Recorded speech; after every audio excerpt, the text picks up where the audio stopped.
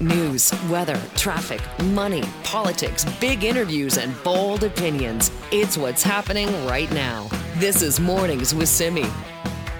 If you work these hours, if you're up right now or already at work, then you probably live a life of being somewhat sleep deprived. And actually, these days, it might not matter which hours you work. You are very likely not getting the sleep that you need. Now, I can tell when I am sleep deprived. Words are harder for me to reach for. I just have more brain fog. I am not good to talk to on a Friday afternoon, trust me. Now, this isn't new or it's not a modern thing. Sleep deprivation has been studied for hundreds and hundreds of years, and that's what we're going to talk about with Johnny Thompson this morning, philosopher and writer for Big Think. Hi, Johnny. Hi, how you doing? Well, I'm okay. I had a good night's sleep. How's your sleep?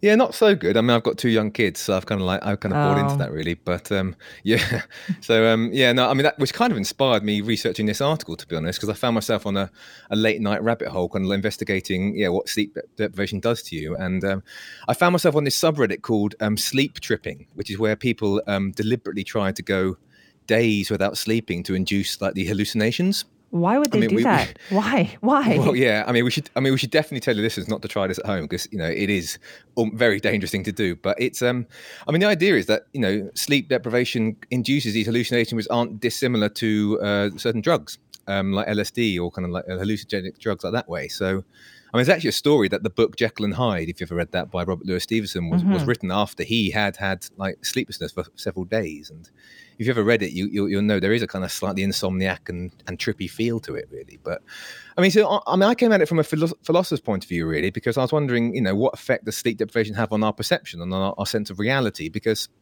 when you take certain intoxicants like beer or certain drugs, you kind of know that you are intoxicated. So if you're drunk, for example, you might find yourself saying things which are a bit incoherent, or you might try to cook something that ends up being ridiculously wrong. But with sleep deprivation, you don't know you're intoxicated, and a lot of the effects of sleep deprivation aren't that dissimilar to intoxication. And according to some studies, about 1/3 of all of your listeners now are sleep deprived. So the logical conclusion of that really is that 1/3 of your listeners are intoxicated to some extent, really. First of all, I feel like that's a low number. Sleep deprivation is such a common thing these days because they're so busy. People are looking at their phones. They're not getting the deep sleep. I just find it fascinating to think that what you looked into is that way back when, even ancient philosophers were kind of studying this. Yeah, well, that's it. And I guess, there are two different types of sleep deprivation, really. The first type is the serious sleep deprivation, which is what you might have if you've had like an international flight or you've been up all night with a newborn, as I can speak to. And if anyone listening, they'll kind of know what that feels like. It kind of can warp your perception. It kind of like changes your mind. There's a kind of a fuzziness at the fringes of reality, and there's a sluggishness to things.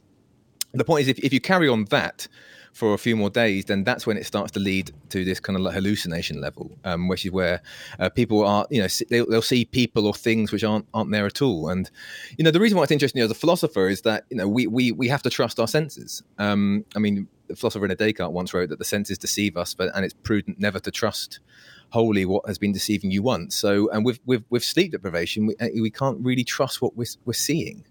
But I have to say that 1 in 3 statistic isn't about this kind of serious sleep deprivation. It's more about a kind of milder sleep deprivation, which most people have when they've had 1 or 2 bad nights sleep.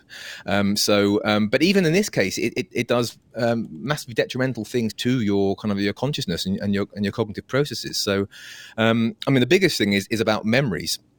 So I'm sure a lot of your listeners will know that when you sleep, your memories are stored, really, or at least sorted. So when you don't get a good night's sleep, your brain will store memories differently.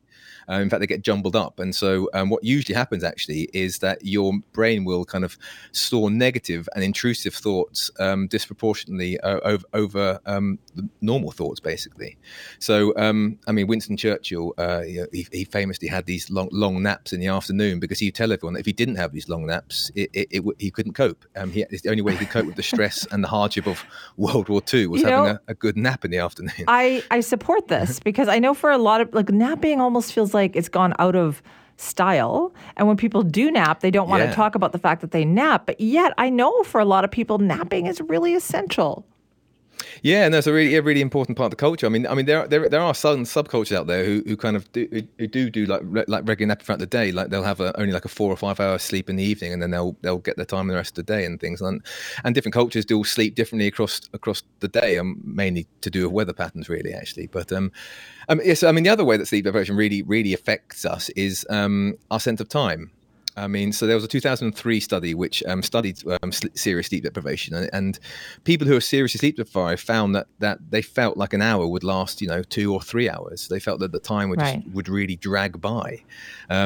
So yeah, I mean, it really can affect us. And I mean, the other thing, as a philosopher, I mean, it's interesting how we forget how dependent we are on this basic biological point that we need to get a good 7 to 8 hours sleep every night, because not only does it warp our sense of reality and our sense of time and our memory storage, but also there's evidence to say that it makes us crueler people, and that we're kinder and more generous and compassionate and more patient when we've had a good night's sleep. I cannot tell you how much I agree with that, because I know that it makes me a little edgy, a little short-tempered. Yeah. I made that joke about Friday afternoon. That is so true. Like at my house, people know, do not ask me for things on a Friday afternoon, because I'm so tired from the week that has just happened.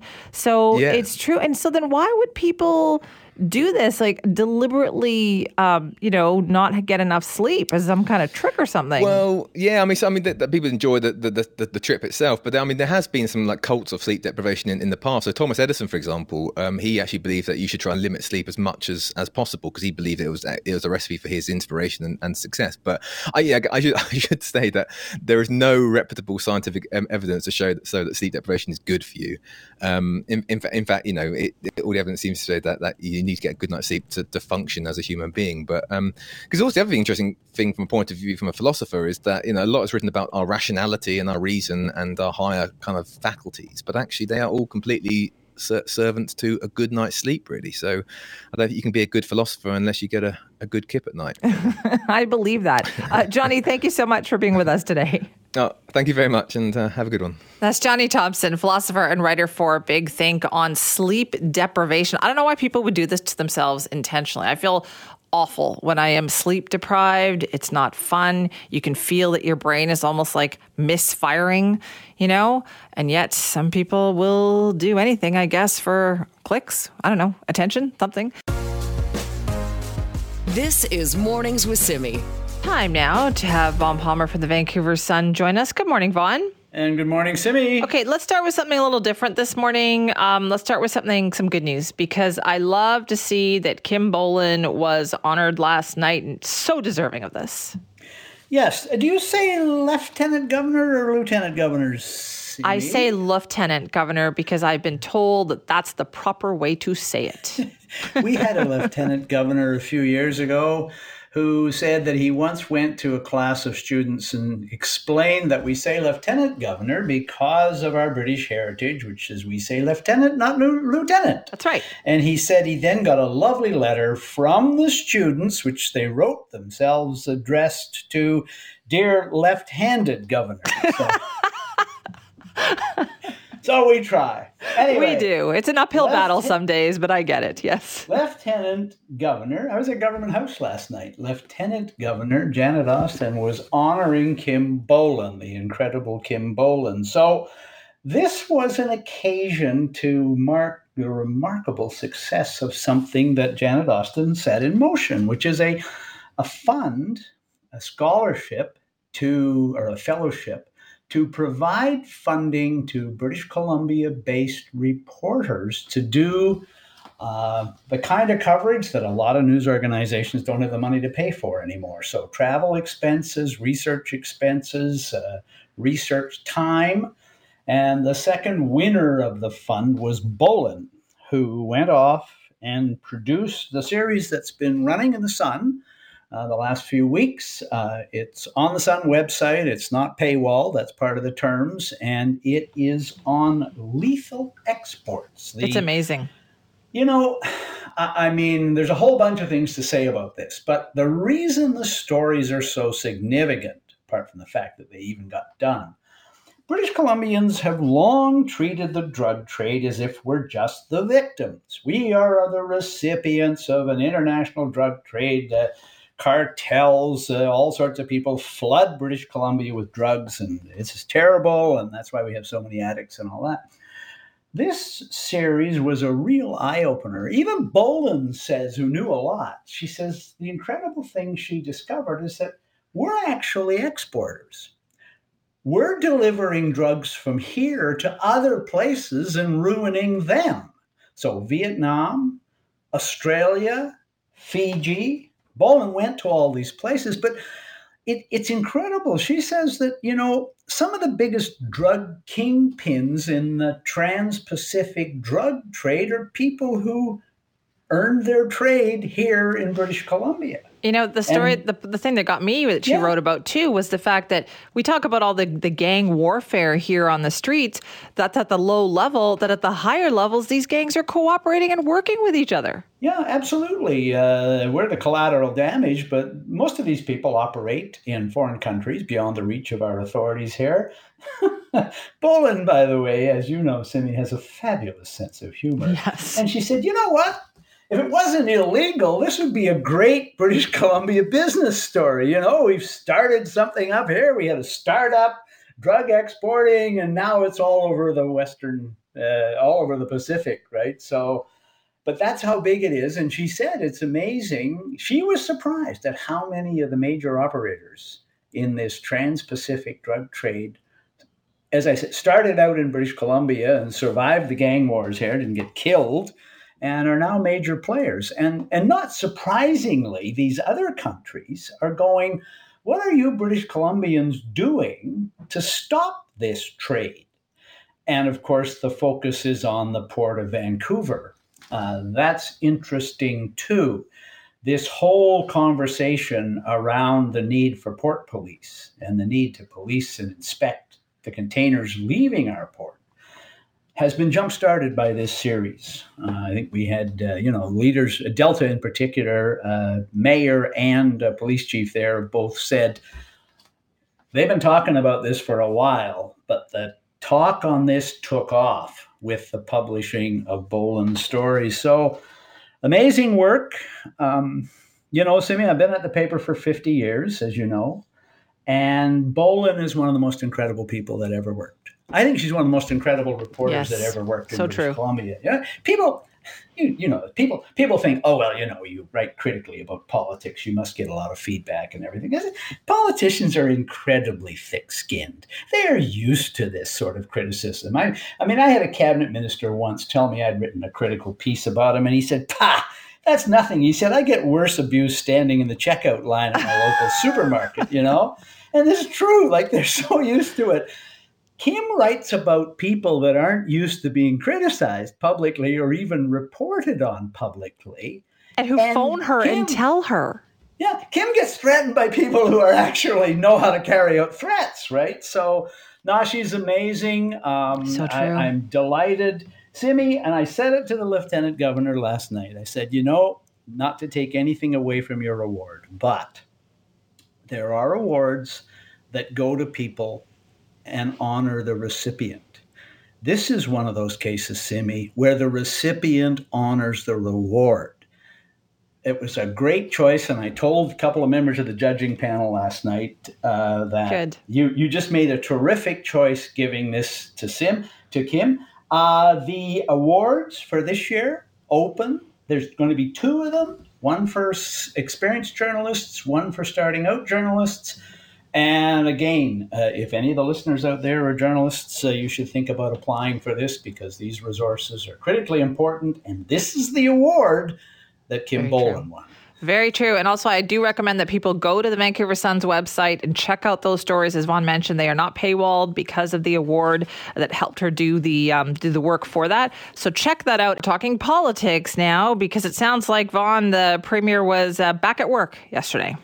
Yeah, the Premier's resumed his pre-election schedule. We're already in the middle of a campaign, in case no one's noticed. And you may remember that in the middle of the Selena Robinson imbroglio on Monday, the Premier canceled a news conference, which was on rental housing.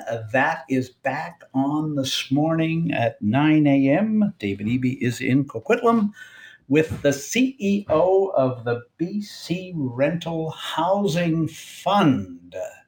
So you may remember that a little over a year ago, back in January of last year, EB gave $500 million in a grant from the budget surplus to a new fund, and the fund was set up to identify rental housing buildings in British Columbia that were on the market and in danger of being renovation centered or torn down and replaced. And the money was intended to allow nonprofits to buy those buildings and maintain them on the market as rental housing, affordable rental housing. So that was the whole idea. AB, as I said, announced it in January of last year. He oversold how quickly this could be done back in January of last year. He said they'd be buying buildings in March of last year. Well, here we are today. These are actually the first purchases. And Simi, because the announcement is in Coquitlam with the mayor of Coquitlam, I assume that the first projects they're buying are in Coquitlam. Okay, so it's been, I seem to remember when this announcement happened, it was also very short on details at the time, too. Yeah, it was very short on details. You may remember they had this giant provincial budget surplus of $6 billion. And the way the accounting rules in government work, they have to get the money out of the door and into somebody else's hands, or it doesn't get counted by the Auditor General as actual spending that occurred last year. So it was a rush job.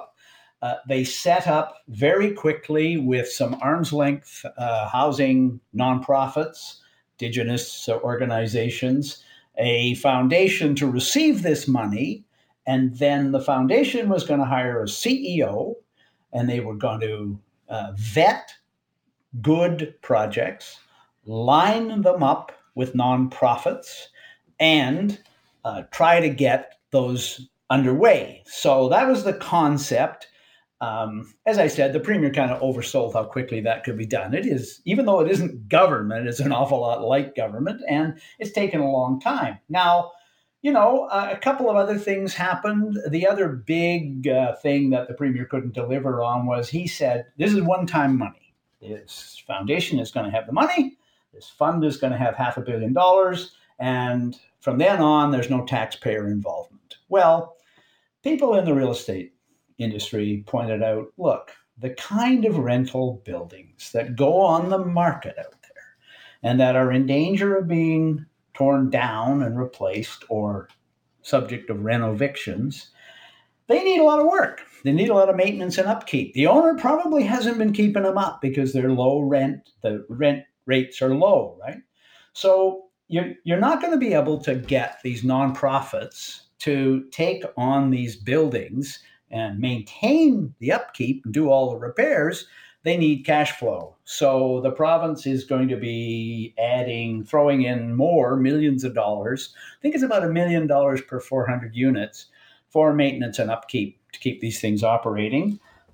Simi, they said that the $500 million could be leveraged into the purchase of, they guesstimated 3,000 units.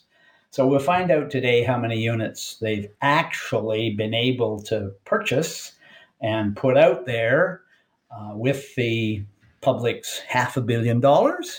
And we'll also see how quickly these are actually going to be up and running and available to people on an affordable rental basis. I mean, I would say they need to get this in the next 6 months, right? Because how many times have we heard from Premier David Eby, like, judge me on what I do for the election? Well, it needs to be done then by October.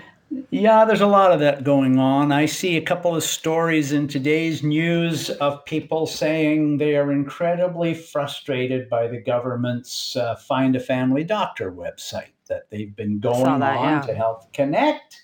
Our government put a huge amount of money into paying family doctors more, putting them on a registration site, getting them to be available. And then if you don't have a family doctor, you go on there and you find a family doctor. And the government claims they've added something like 600 or 700 more family doctors in BC. But people are finding as so often happens with major government announcements, that it's a heck of a lot harder to find a family doctor than the government suggests that it would be. And I think that's probably one of the stories, Simi, we're going to be covering this year, is the gap between delivery of what David Eby promised and what's actually happened. I think that is very true. Vaughn, thank you. Bye-bye, Simi. That is Vaughn Palmer there from the Vancouver Sun. This is Mornings with Simi. I think it's safe to say today is a big deal in front of the U.S. Supreme Court, because the outcome of what the Supreme Court eventually decides could have a huge influence on the presidential election this year. So let's get the details. Reggie Cicchini is with us now, our Washington correspondent for Global News. Good morning, Reggie. Good morning. Okay, what is happening? So what is happening is the Supreme Court is set to hear arguments from both Donald Trump's legal team and from lawyers from the state of Colorado. And this is an appeal to a decision that came out of Colorado that says that Donald Trump is disqualified from being able to appear on their March primary ballots because they believe that he partook in an insurrection and therefore, goes against what the U.S. Constitution says about people who take part in one are ineligible to hold office. It's an untested theory, which is why we are watching for what the Supreme Court does. Right, because other states have pondered this and kind of not gone this route, right? Well, other states have pondered this. Some have seen the case as kind of dismissed. Others, in the case of the state of Maine, they agree that maybe he could be disqualified, but they weren't going to make a final decision until the U.S. Supreme Court ultimately weighs in. The big thing to watch here, Simi, is ultimately a decision is going to have to come from the justices here, but do they do it narrow? Do they do it broad? And does it potentially open the door for other legal battles down the road? There's a lot that we don't know, and there's a lot that we can guess, because this is such a huge deal right now. Right. Okay. So how is this going to go today? Is it just the arguments today? This is just oral arguments. We've been told that they will last about maybe 80 minutes, an hour and a half, maybe just over an hour and a half. And then it's into the hands of the 9 justices here. A couple of things to point out. This is a stacked court that leans to the conservative side with 3 justices that have been put in place by Donald Trump. And court legitimacy is going to be scrutinized here on whatever they ultimately, come to decide here. Do they decide that they're the ones who will be the ultimate arbiters? Do they say this needs to go to Congress? Do they say it needs to go to to secretaries of state around the country? This decision is, they try to stay out of the political realm, but there are such huge political repercussions to whatever comes out of this court today, that the arguments they hear and the decision they make will have hugely reverberating impacts. Okay, and this doesn't happen very often, right? Like the Supreme Court has to step in on something so consequential involving a president.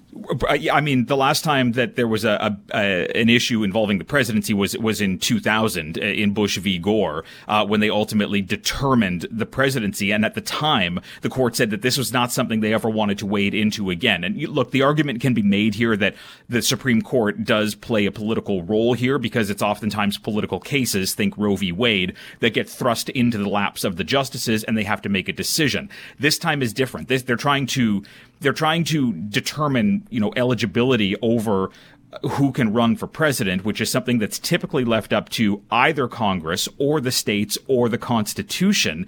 But there's never been a 14th Amendment insurrection matter in this country since Civil War times. And so this is a delicate walk for these justices to realize that there's a political impact to whatever they decide. Okay, so this is the first, but is this the last? Well, I mean, in this case, we don't know. If they decide for Colorado, this is going to open up copycat litigation around the country. If they decide for Donald Trump, if it's narrow or broad, this means Trump could be on the ballot. He might not be on the ballot. We could see other cases. They're also dealing with the fact that they may be getting an appeal from Donald Trump in the immunity case as to whether or not he can face prosecution. We don't know if they're going to accept it. They may send it back to the trial judge and let Trump go to trial. And then, ultimately, if he's convicted, deal with an appeal at that point. This is a court that is going to be, consumed by matters having to do with the former president. The question is, will things get done before November? Because again, all of this could drastically impact who could be elected president just a few months from now. Oh, boy. Okay. And we know that, former U.S. President Donald Trump, he appointed quite a few members of that Supreme Court. So what has he said about this? Well, I mean, look, the former president has at times, leaned on Justices Barrett and Amy Coney Barrett, Brett Kavanaugh and Neil Gorsuch to say, look, you wouldn't have these jobs if it weren't for me. But again, it becomes a question of if you're appointed to the U.S. Supreme Court, are you then beholden to the person who put you in that position, or are you beholden to the betterment of the law around the United States? And we have seen that the court has not always been on the side of Donald Trump, including those who he appointed. So, he's going to hope that they come into his, court here. But ultimately, we don't know what's going to happen. It's also worth pointing out here, Simi, that Judge Clarence Thomas has also faced, some criticism here that he didn't recuse himself from this case, considering his wife was caught up in the investigations linked to the efforts to overturn the election here. So the questions of court impartiality here and court legitimacy are weighing heavily not only on this decision on the justice's shoulder, but on the Chief Justice's shoulder, because this is his court and his legacy that could be impacted. Oh, boy. Okay, so today is the day of arguments. How long do we expect this to last? Arguments will last for today, and then we throw our hands in the air and play a waiting game. They may shelve this. They may come back quick. They may, hold off until the next term. We don't know what the decision's going to be. Reading the tea leaves, they don't usually take every case that comes to them. The fact that they fast-tracked this from a decision from Colorado that happened in December, they're hearing arguments in February. There's a real chance that we'll have something before the election. Just how long before the election, we don't know. All right, Reggie, thank you for that. Thank you. Very consequential day today. That's Reggie Cicchini, a Washington correspondent for Global News, with this case going before the U.S. Supreme Court. And of course, we will be hearing more about it. This is Mornings with Simi. We have dealt with some very unusual stories on the show before, but this next one falls into that category. It is unusual. And have you ever heard of vanishing twin syndrome? Well, our next guest is all too familiar with it. It happened to her. She was pregnant with twins until she suddenly wasn't. Well, what happened then? Eleanor Barker-White is the author of My Name is Eleanor and joins us now. Eleanor, thank you so much for being here. Hi there. Lovely to meet you. What is vanishing twin syndrome? Did you know about this before? No, I had absolutely no idea. So I went for a course of IVF with my husband because we'd been trying for a baby for over a year. Nothing was happening, and we'd gone for IVF treatment. And then when we went for the first scan at 8 to 9 weeks, I was told that I was carrying twins. And that was quite a surprise, completely unexpected, and we were delighted. Went home and we discussed it and talked about all the practicalities of it.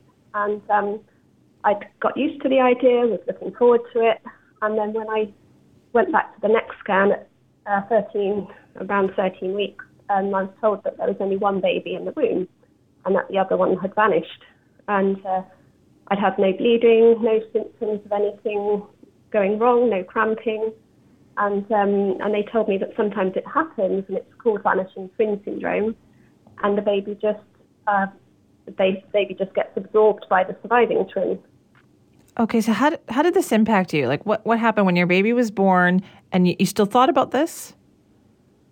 Yeah, so, even after, for the rest of the pregnancy, I just thought it was bizarre that my other child could be carrying elements of the other twin. And even after he was born, I thought it was phenomenal. And I couldn't really get my head around it because it sort of contradicted everything I sort of knew about biology and inheritance and genetics, and it didn't really make any sense to me.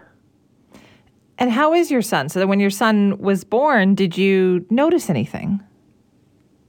No, so, he's very, very healthy, although he is quite sort of mature for his age. He's always been very stoic, quite quiet, and he used to say that he sort of felt there was something just different about him, but he couldn't figure out why. And I've never made any secret of the fact that he's had a vanished twin, which he's perfectly fine with. But apart from that, he had no other outward signs that anything had ever happened. So interesting. So what did you learn about vanishing twin syndrome? I'm sure you must have thought, I need to know more about this. Yes, I did. So, I was just sort of baffled by it all, really. So I did some research and I found that there was hardly anything about it on the internet. And my husband was very matter of fact about it. And he said, oh, don't worry, we've still got one and let's focus on that. But I just wanted to learn more. And I found that when I started doing research, it was actually quite a common thing, but nobody really talked about it. And there were forums, on internet forums where people had discussed it, but it was almost like a whispered secret, like a guilty secret, as though, it shouldn't really be talked about. We should just be grateful that we have this one twin remaining.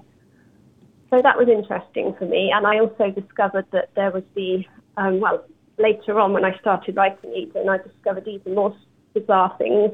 That there was a case in 2014 where a man went for IVF, and when his son was born, he didn't come up as a genetic match to the child. He only had 10% genetic match to the child, and it turns out that 25% of his unborn vanished twins' DNA was actually showing up in his son's DNA. Wow. So, Eleanor, is this another one of these cases, do you think, where we tend to have silence around problems in childbirth or, women's health issues where we didn't talk about them because women were just supposed to be so stoic about these things? Yeah, I think that's probably it. And I think for me, I felt I should be grateful and that there were other people experiencing miscarriages and they had lost their child and they had nothing to show for it. And so I did feel a little bit guilty that I shouldn't be complaining because I still had one child. And so over time you talked about, what was it like for you to write the book?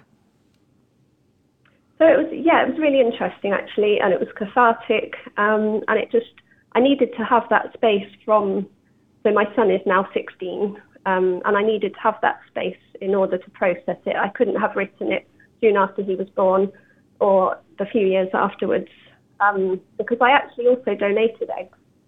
And I had a phone call from the clinic afterwards to say that a little girl had been born as a result of my egg donation to another family. So that sort of compounded everything, and that was quite curious.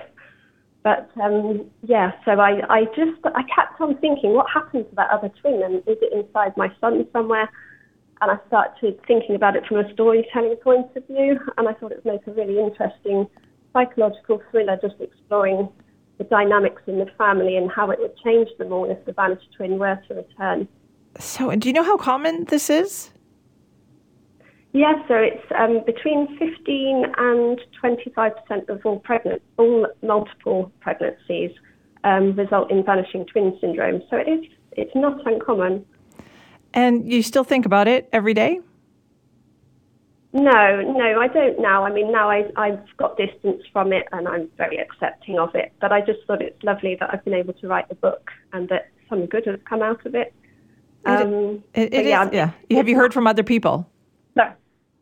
Yes, lots of other people. So when I was pregnant and had vanishing twin syndrome, I was on a lot of forums and I talked about it on forums, and a lot of other people came forward and talked about their experience. And even now with the book coming out, there are a lot of people that have said, oh, I know somebody this happened to, or this happened to my sister. And so it's starting to be talked about, which is really lovely. Well, Eleanor, thank you so much for sharing the story with us today. Thank you.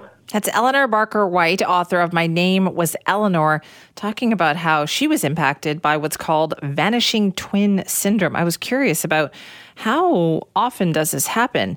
And they think it's between 15 to 35% of multiple pregnancies.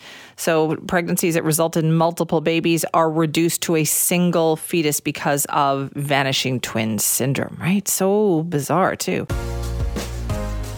This is Mornings with Simi. The Winters Hotel fire resulted in 2 people being killed, dozens of people displaced from their home. It was a tragic situation, one that we are still trying to learn from. An inquest into the fire has wrapped up. Some recommendations were released this week, and some very, I would say, pointed recommendations, actually. Because the Winters Hotel was a privately owned building being operated as a single-room occupancy hotel by Atira with funding from BC Housing. Now, it's a little bit convoluted, right? Because there were clearly issues about not enough staff training for emergencies, lax enforcement of fire safety, and more. So will the recommendations make a difference? Well, Catherine Room is the interim CEO of Atira and joins us now to talk about that. Thank you very much for being here. Oh, good morning. Nice to be here. How do you feel about these recommendations that came out this week? You know, we 100% support the recommendations from the jury. I think that they were very thoughtful in their deliberation, and they really addressed the entire system of how to keep people safe.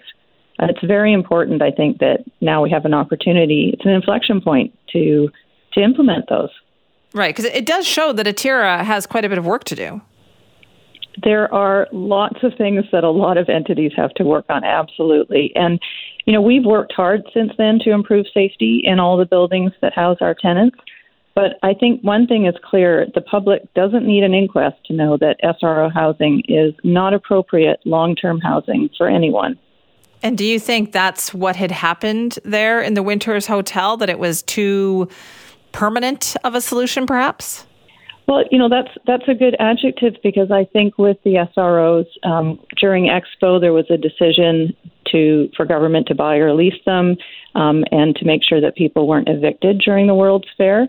That was supposed to be a temporary solution. It seems like a long time ago now, and these buildings are 100 to 120 years old, and they're just simply not able to produce the level of system safety, both safety and security. And we've been advocating for that. I think it's, you know, the government knows. They know that the SRO system needs to change, and they know that the funding model for social and supportive housing is broken. And here you have nonprofits supporting 3,000 women and children, gender diverse people, as Atira does. And we have an inability to appropriately invest in maintenance and repair for safety. So what do you think would work better then? Well, that's a good question. I think what we've been advocating, and all of the supportive housing entities have, is purpose-built housing. And these are some of the most marginalized people that I think the public expects. You know, this is taxpayer dollars, a minimal level of safety. And we really want to make sure that people who are vulnerable, who have complex needs, are housed in locations where they can get well, they can see hope, they can move forward. You know, I've spent my whole career as an engineer in and out of industrial sites, and I have never seen conditions as unsafe as what I see in how we house our most marginalized citizens. Okay, so how hasn't that improved then, Catherine, given everything we learned from this Winters Hotel fire situation? Are you saying that things haven't gotten better? Well, that's right. We know. And so the issue is, how do we actually bring all of these partners together to make a difference? And Atira is co-hosting a housing and safety forum next week. We have the fire chief for Vancouver, Karen Fry, attending, the deputy chief of the VPD, Fiona Wilson, and community and WorkSafe. And, you know, we would love to have BC Housing on a panel. And, you know, I've invited them. I would love to have the minister come and join us and attend, and I await his agreement to do so, because it's going to take all of us to improve this situation. So you're saying you're still waiting to get more input? Like, what have you heard from BC Housing in terms of making some of these recommendations?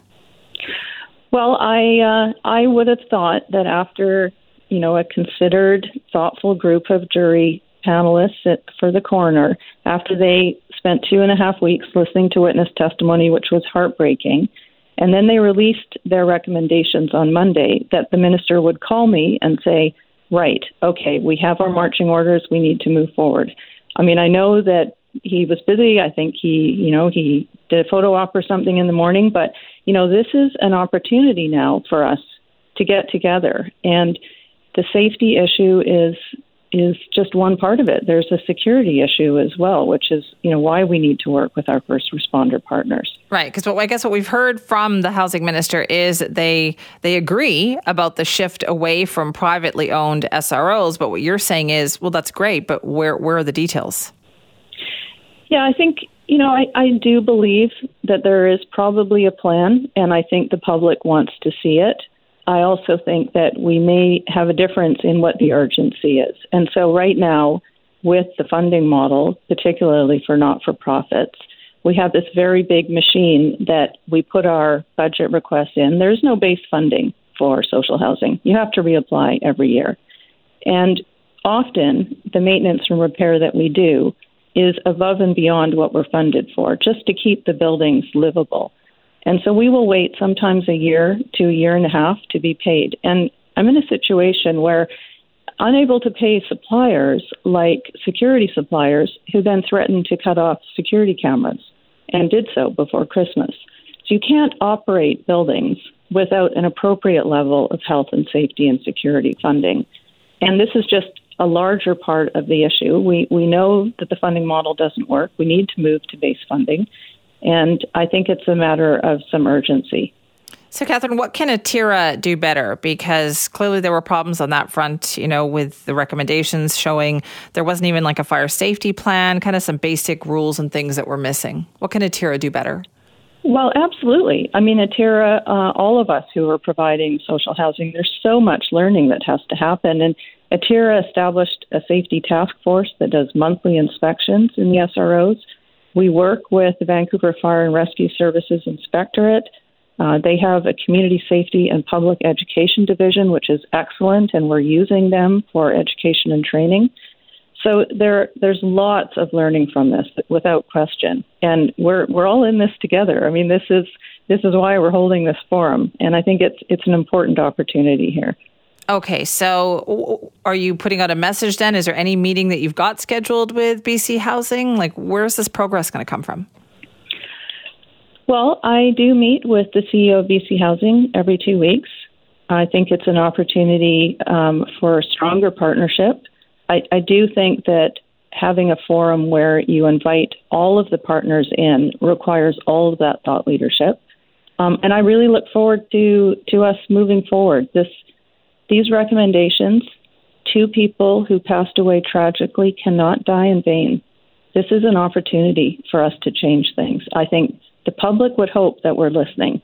And so I definitely invite the minister to come and participate in this housing forum next Tuesday on the 13th. All right. Well, Catherine, thank you for your time this morning.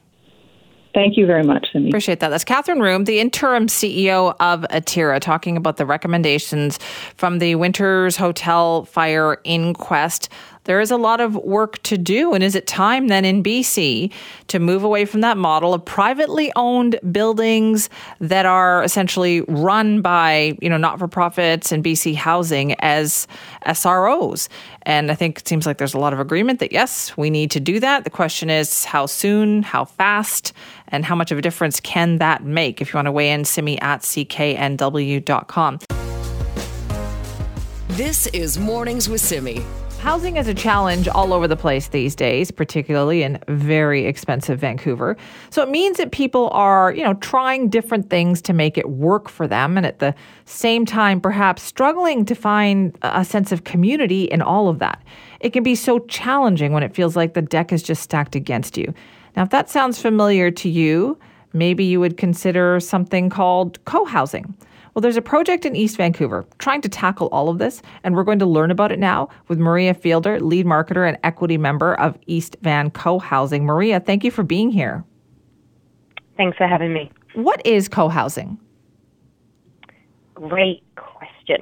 So co-housing is similar in many ways to a co-op. It's in our case, going to be a strata apartment building where everybody has their own unit, but we have extensive shared amenity spaces, and the future residents actually design, fund, and work with professionals to build the building. So we have a say in our future intentional community, and we want to know our neighbours and spend time with each other, as well as having our own private space when we need it. Okay, so don't move into this without realizing you're going to be sharing more space with your neighbors. Like it's an intentional community. Exactly. You'll have everything that you would in a regular condo, and the financing is similar to, a mortgage for a regular condo. But, for example, a common house is often the heart of the building, where there's a shared kitchen and a shared dining area. Or we'll have maybe 3 evening meals together a week, or a brunch on a weekend. You sign up and you attend if you want to. You're not obliged to attend anything, but the invitation is always open, so people can connect and, really fight loneliness and isolation, which is often, a challenge for many people in the city of Vancouver. So when you say extensive shared amenity spaces, can you describe some of those spaces? Like, what are we talking about? Totally. So the beauty of it is that because the future residents involved, we actually design and work with the architects. We've chosen the amenities. We discuss what are our values, what are the things that are important to us, and we design the spaces around that and the budget that we can afford. So in our case, I mentioned the common house, which is a key component because it brings people together. Who doesn't like to eat? And then, for example, a kids' room. So once you've finished eating dinner, the kids can go to the kids' room, which is next door. Parents can stay and have a drink and chat with the adults, but the kids are safe and playing with the other kids. A guest room. So you can still have a smaller unit. You're paying only for the space you're going to use.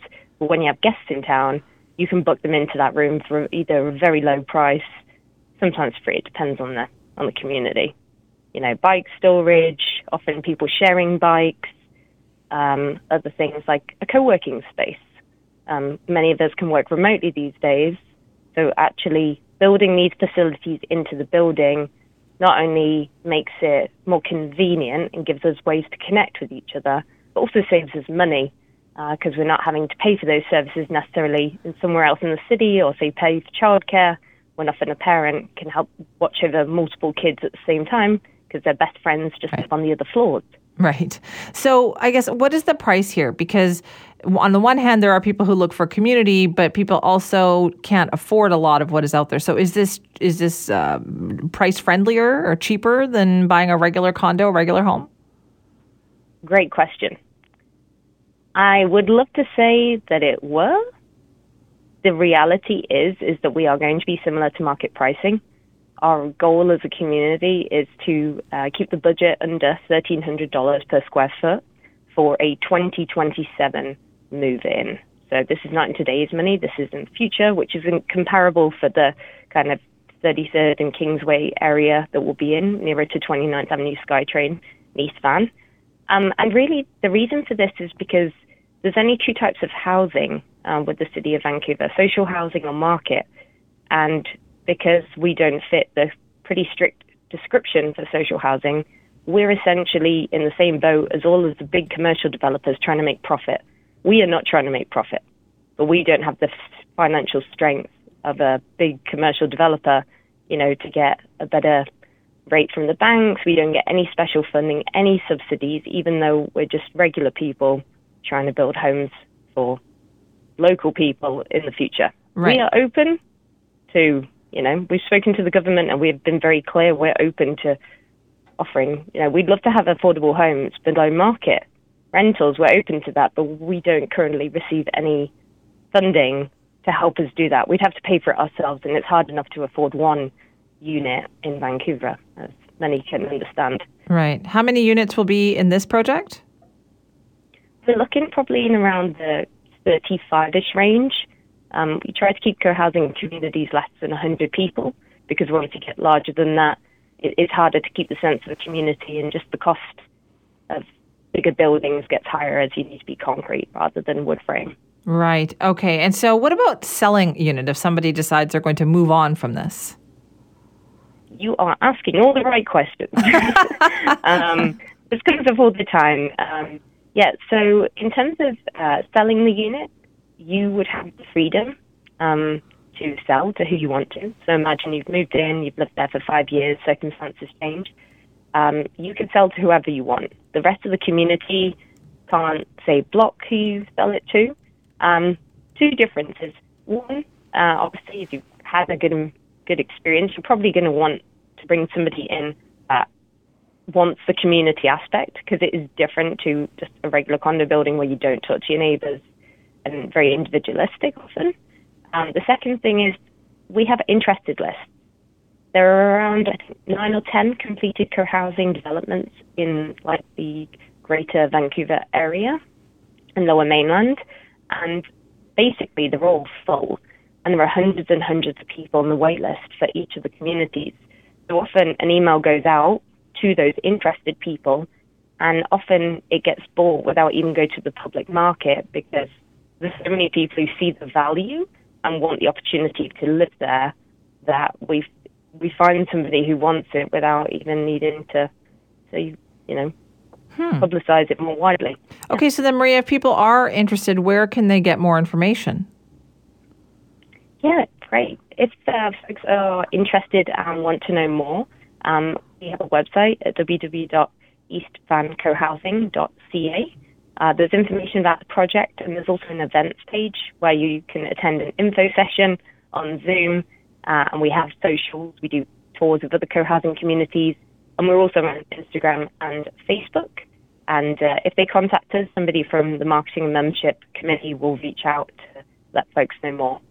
Okay, interesting. Maria, thank you so much for your time.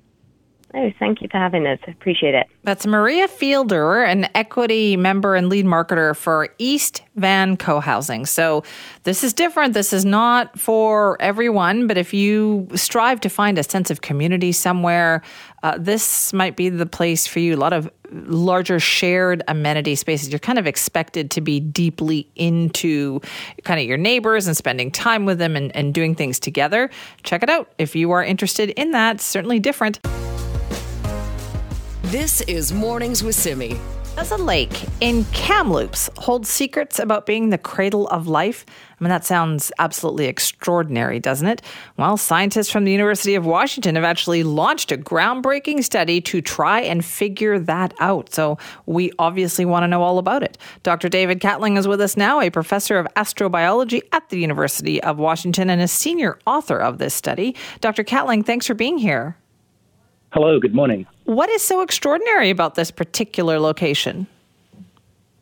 Well, if you want to make life, you want to make genetic molecules. And, probably a lot of people have had the COVID vaccine, which is the one with the RNA. And RNA and DNA have a lot of phosphate in them. It's basically, we call it the backbone of those molecules. But you don't really find that in nature. It's usually thousands, millions of times less in nature than you actually need to make those molecules from scratch. So we were kind of looking for places that have the highest concentration of this stuff in the world. And it turned out there's a lake about 150 kilometers northwest of Kamloops near the town of Clinton that has the highest phosphate level in the world. So we went there. The highest phosphate level in the world? Like, was it just randomly testing lakes? How did you find this out? Well, actually, it came about a funny way. It was tucked away, or at least the only measurement we knew of was tucked away in the back matter of a master's thesis from the University of Saskatchewan. And we were just, surveying the literature, and it's like, a student measured this in the 1990s. They didn't really realize that it was the highest level, but we did. And so we thought, well, we better go there and do some more work and see why this is. So that was the objective of the study, is to try to understand whether this, how this came about and whether actually it'd be more likely at the origin of life about 4 billion years ago. And we think both of those things, we answered one of them, and we think it's true that more lakes would be like this on the early Earth. Okay, so what is it about this particular lake then that makes it like this? Well, it's a very shallow lake, so it's only about 30 centimeters deep, a foot, even at its deepest, which is in June after the sort of spring rains. And then it also dries up in the summertime, not completely. There's water underneath the sort of crust of salt. It's a bit like a creme brulee and a bit treacherous to walk across during the summertime because you can crack through the crust and basically go into sort of water and quicksand underneath. But when it dries up, as it dries up, this concentrates the chemicals, and actually it concentrates them to a level that chemists would use in the lab to make RNA from scratch. Not just from inorganic chemicals. You make a biomolecule. So, and as far as we know, it's the only place where that occurs, or more or less, maybe there's one other in California, but this is basically the place where you get the right, the sweet spot, so to speak. Right. Now that you describe it this way and tell us, now I wonder, how has this gone unnoticed for so many years? Well, I guess people just were not thinking about what you need for the origin of life, and they didn't, these experiments that people have done in the lab in test tubes and flasks are fairly recent, and, what actual levels you can use. So I think that's one of the things. It's just ongoing research. The other thing is that, it's in a rural area, away from the beaten track. It's not a place you'd ordinarily go to. You wouldn't turn down this dirt track and, try to avoid the deer and the cows and in June be covered in mosquitoes to want to kind of go and look at this thing. But we did. And so we think that, it goes back to an old idea, which was from Charles Darwin in the 1800s, 1871. He proposed life probably began in something like what he called a little pond, and it would have to be shallow to concentrate the necessary ingredients. So this basically is like Darwin's little pond. Okay, so what are you doing with this information then? Well, we were trying to understand, why should it be like this? And the answer is, phosphate normally gets locked up in insoluble minerals. So if you think about what's inside your mouth, your teeth is calcium phosphate. And you probably noticed this morning that, your teeth didn't dissolve because it's a very insoluble stuff, the enamel on your teeth. And so that's where most of the phosphate ends up in the world. And so natural waters are very, very low in this. And what happens in this lake is that the calcium, the partner in this scheme, gets taken out into another mineral called dolomite. Maybe you've heard of the dolomites in Italy. They're made of this magnesium, calcium carbonate. And so the phosphate can build up in the water in this particular type of lake, which is called a soda lake, rich in sodium carbonate, like baking soda. It's a kind of like a baking soda lake. And it is a type of lake that occurs elsewhere, but this is kind of the most extreme example in some ways. So we think that the other thing about this lake is that it's sitting on top of the Caribou Plateau. And the geology of that plateau is it's a stack of lava flows. And it's the kind of place that would have occurred on the early Earth. Imagine the Earth before any life. There's lots of volcanic plains. If you just looked around, it would be barren, a bit like parts of Hawaii, where lavas have erupted. And this kind of lake develops, the chemistry of this kind of lake develops on lava plains. So we think these lakes would have been all over the early Earth and would have been cradles for life to originate. And so you're kind of getting a window into the past with this, aren't you? We do, yeah. Often when we look at the present, things are so different because, every lake you look has got little creatures in it. This one's no exception. There's some kind of algae around the edges, not very much. And there's critters, microbes and what have you that are living in the lake. And they usually change things a lot. So if you're trying to look in modern places to what the early Earth was like, you have to kind of modify your thinking and say, well, what would it be like without these algae? And in this particular case, the lake is quite salty, so not much can live in it. And so it's a bit like, the prebiotic lakes where there wouldn't be anything living in it by definition. It's just that this one's not a place where you really want to live if you're right. If you're today. The irony, though, Dr. Catling, is that this lake has a name. It's called Last Chance Lake, but really it's not Last Chance Lake at all, is it? No, it's more like the first chance of life kind of lake. But yeah, it's I don't know. So a lot of these lakes have whimsical names. I guess the first explorers were maybe looking for water or something. I guess this was the last chance, but they would have been sorry because it's like a baking soda lake, and not something and very salty, not something you want to drink. And then it's next to one door, like 100 meters away. There's another lake called Good Enough Lake, which is not quite good enough for us, actually, because it doesn't have the same levels of phosphate. It does have high phosphate as lakes go, but not quite the same as Last Chance. Well, this is so fascinating. Thank you for telling us all about it right in our own backyard. Thanks for having me. That's Dr. David Catling, professor of astrobiology at the University of Washington and senior author of this study, where they're kind of looking for the ingredients that, kind of push life along. And they think they have found it in this lake, Last Chance Lake, near Kamloops, about 150 kilometers northwest of Kamloops. And they find that it has these unique ingredients, highest level of phosphates they found in a lake anywhere, actually. And it is right here in BC.